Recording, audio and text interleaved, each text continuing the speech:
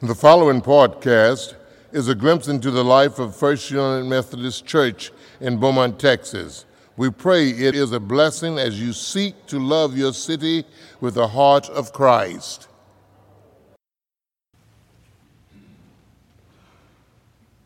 I am Scott Jones, and it's my privilege to serve as the Bishop of the Texas Annual Conference. I'm so grateful that you all have invited Mary Lou and me to participate in this golden milestone celebration with you all today. And we rejoice at 178 years of continuous service and 50 years of serving God in this building. So we're grateful to you, John, there you are, for the invitation to be a part of this with you today, and are pleased at all the things that God is doing through this congregation. Sometimes people don't have a long history with being United Methodist, and they say, well, what is a bishop anyway? I usually use a chess analogy to say I move diagonally long distances. The Texas Annual Conference is 680 churches worshiping God and serving God in 58 counties, stretching from Texarkana to College Station. And then I usually say Beaumont and Orange to remind people that there's something outside of Houston, after all, that's valuable and important. So I live in Houston, but I really travel around quite a bit. And Mary Lou and I are glad to be part of this celebration with you all today. Would you pray with me?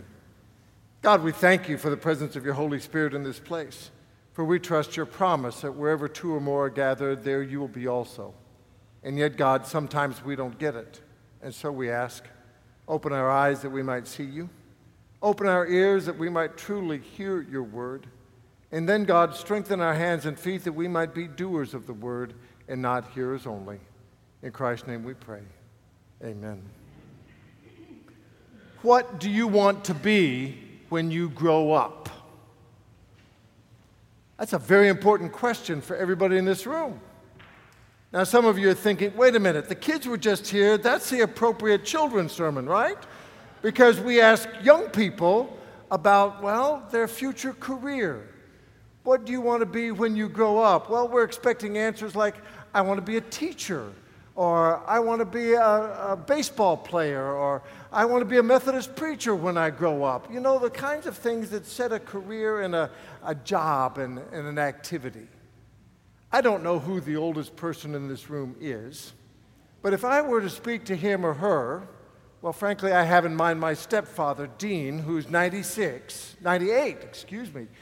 Dean is 98, and if he were worshiping here, I'd be happy to look him in the eye and say, Dean, what do you want to be when you grow up? Clearly, he's been retired for several decades.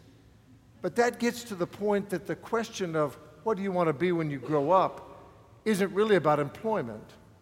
It's about what kind of person do you want to be at the end of your days, whenever that comes.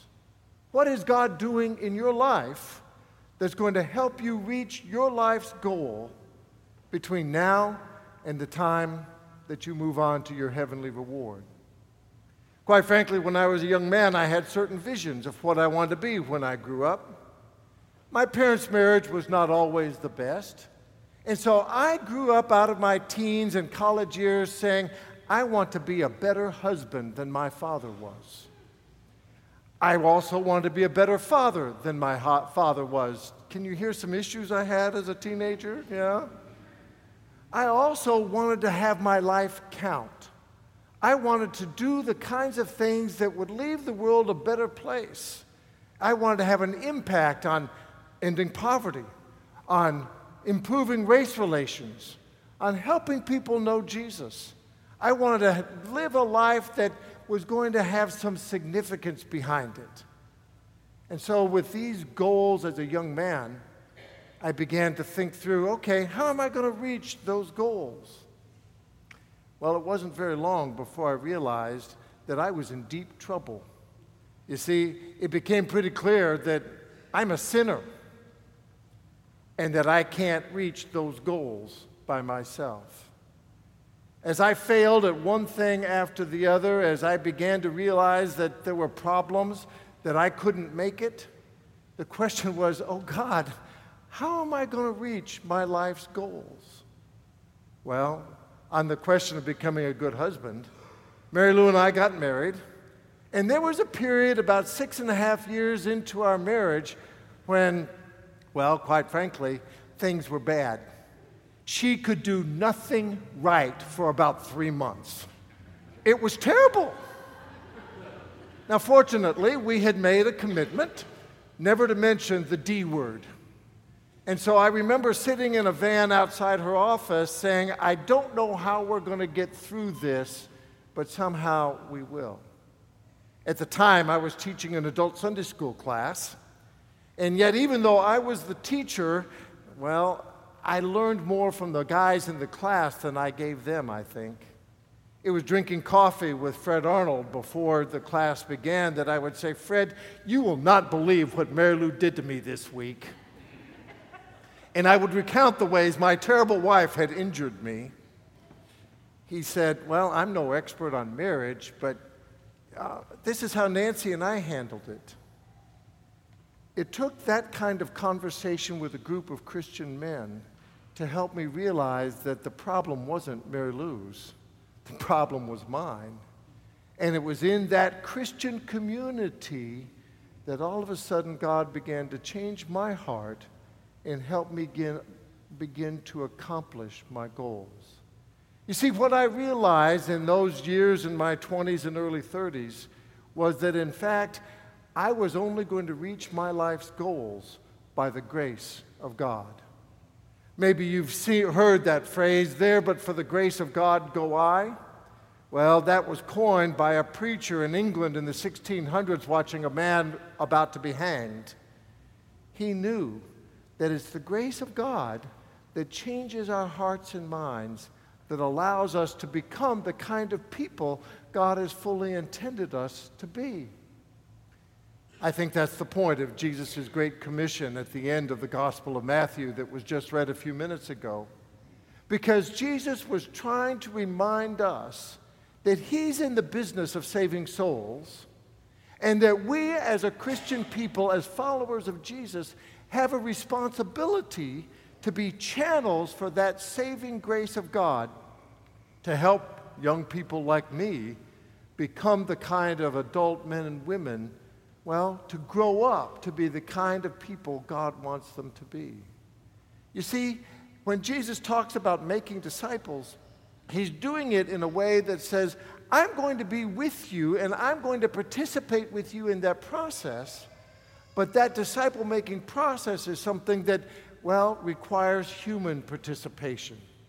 Think about all the ministries that we do here at First United Methodist Church in Beaumont. Think about weekly worship. When you gather here today, you're expecting to encounter God. It might come in my sermon, that's my intention at least, or it might have come in the hymns we sang, or the beautiful music we'll hear from the choir, or perhaps in the prayers that we say together. But when we gather together here, God is present in this room, and you should leave here a stronger person, a more holy person than when you walked into the room. That's why we're in worship every week. Now, some of you may have come just for this special celebration, but I hope you're here next week when there'll be better preaching, okay? In other words, you need to be in church somewhere every week, because it's in this gathered community of faith that we experience the power of the Holy Spirit to shape our minds.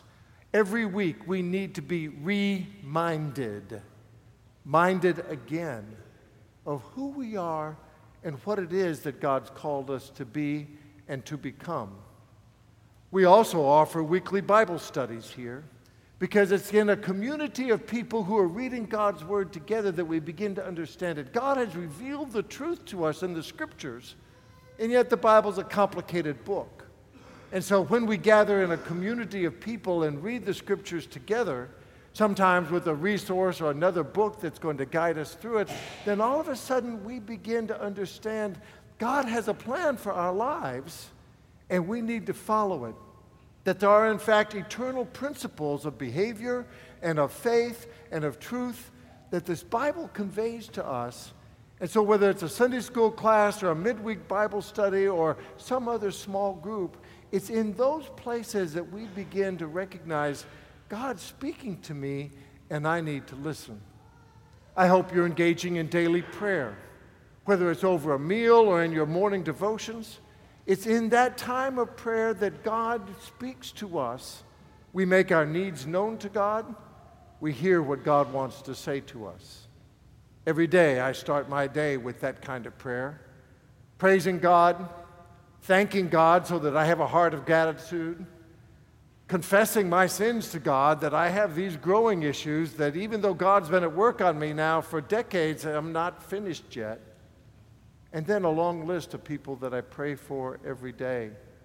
And I close with John Wesley's covenant prayer saying, God, use me to be a part of what it is that you're blessing and doing in the world. Another way in which our church makes disciples of Jesus Christ is that we are, in fact, going out and serving others. I take the Bible very, very seriously. And Jesus has some commandments in the New Testament that bother me deeply. Oh, now, friends, there are parts of the Bible I don't understand. You know, when it comes to Daniel and Revelation, there's stuff in there that I think, oh, well, maybe I'll figure it out when I get to heaven.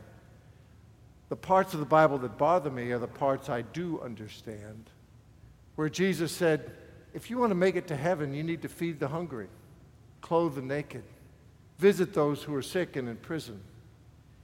When Jesus says that you're going to need to do all of those things to be a part of what I'm doing in the world, I think, God, I want to be a part of that.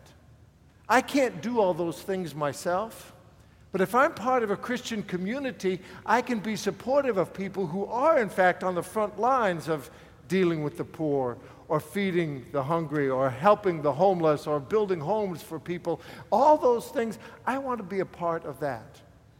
Friends, I hope during our prayer time today that we're mindful of the people in North and South Carolina right now. It's only been a year, a little more than that, since Harvey was interrupting our lives. And my heart is going out to all of those people who are now experiencing that devastating rain. Just as people from around the world helped us here in this southeast Texas area during Hurricane Harvey, I hope we're going to be a part of reaching out and offering the same sort of support to our United Methodist brothers and sisters who will be doing hurricane relief, disaster relief in those affected communities in the Carolinas. When we're a part of that, we're a part of what it is that means to be a disciple of Jesus Christ. Another thing we do as a church family that's important in this disciple-making process is have fellowship together. I think we're having lunch after church, right, Silverio? Part of being a church family means we're in community with people who are on the same journey that we are.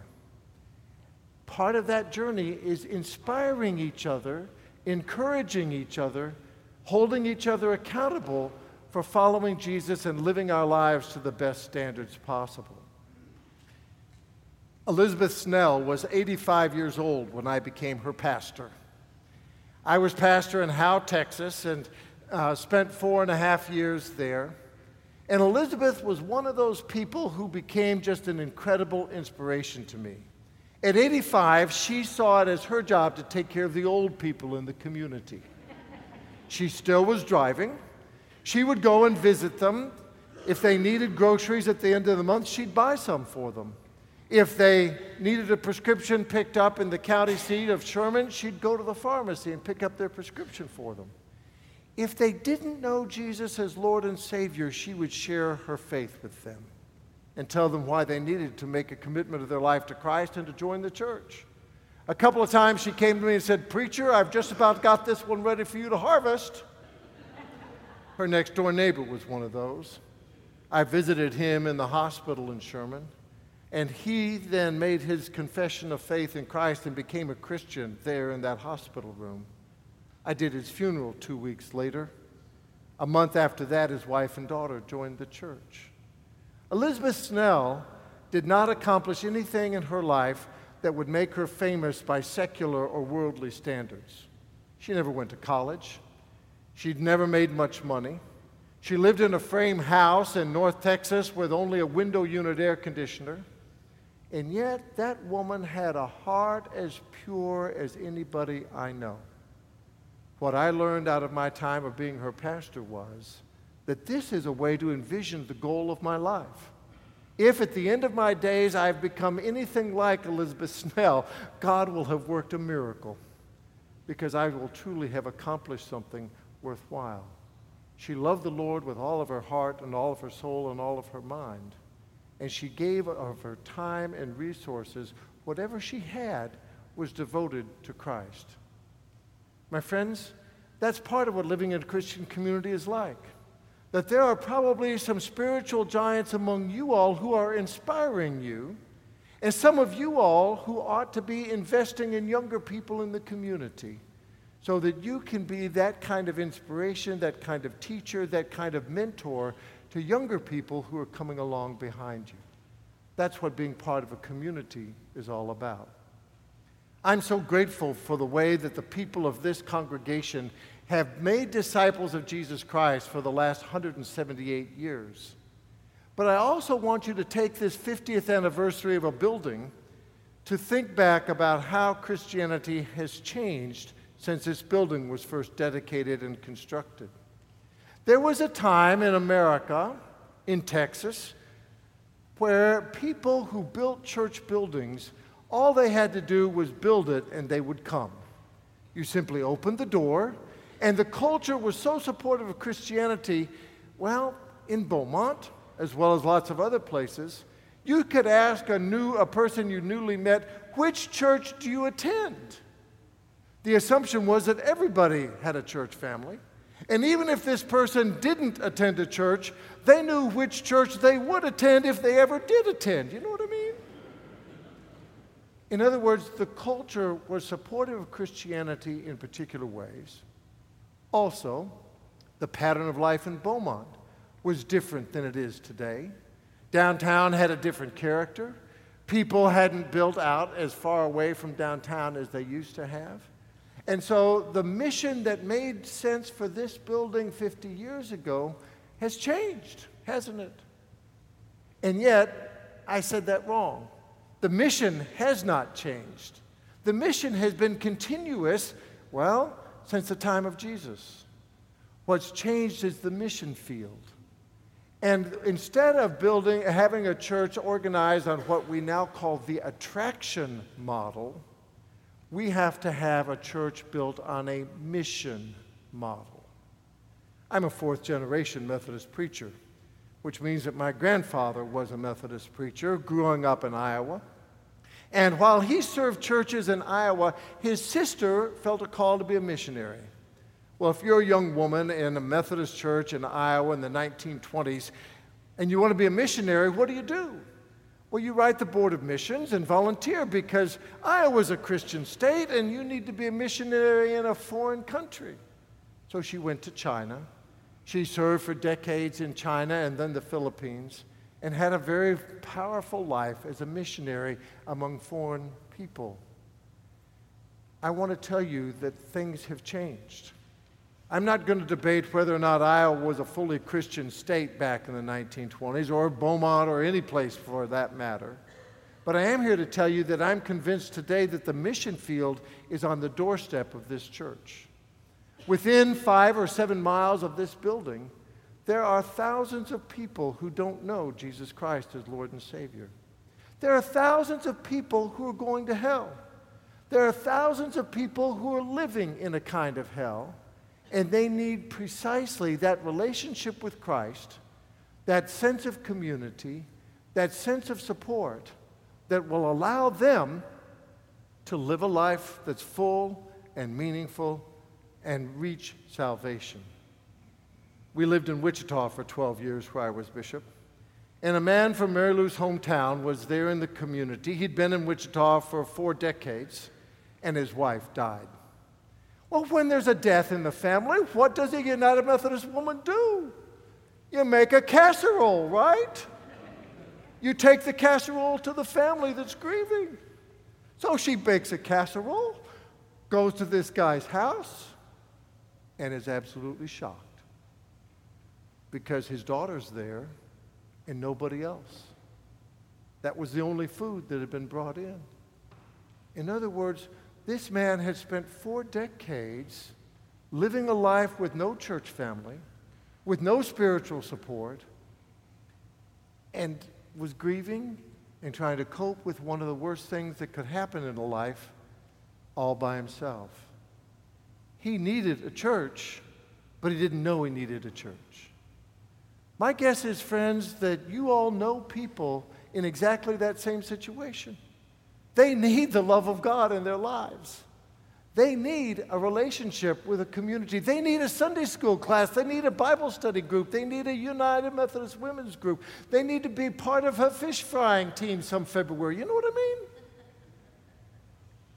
And the only way they're going to find out that there is a God, that there is a Savior, is if you take that little card that's inserted in your bulletin today and tell them, I'm part of a church where there's good preaching if the bishop isn't there. I'm part of a church where the love of Christ is embedded in everything that we do. Why don't you come check us out? This is an anniversary of sorts. Anniversaries are time for celebrating what God has done in the past, but also of looking forward into the future. A number of years ago, I was on a mission trip with a youth group, driving from North Texas to South Texas to build homes or repair homes during that week. The girls in my van decided to talk about their favorite movies. And they said to me, "Preacher, what's your favorite movie?" I always tell the truth. I'll tell you the truth because the answer's still the same. My favorite movie of all time is The Lion King. It's a little embarrassing since it's an animated children's movie. But there's a scene at the end where Simba, who's in exile, sees a vision of his dead father. He's having a good time, living the good life, but back home, things are falling apart. He hears about how bad things are back home and is struggling with, can he go back? And he has this vision of his dead father who says this to him, Simba, you are much more than what you have become.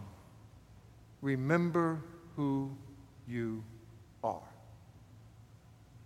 Friends, as you celebrate over a century and a half of Christian mission here in Beaumont, and of all the good times experienced in this facility, I want you to remember who you are, because you are, in fact, much more than what you've become. Amen. Thank you for listening to our podcast. If you would like more information, please visit our website at www.lovebeaumont.com.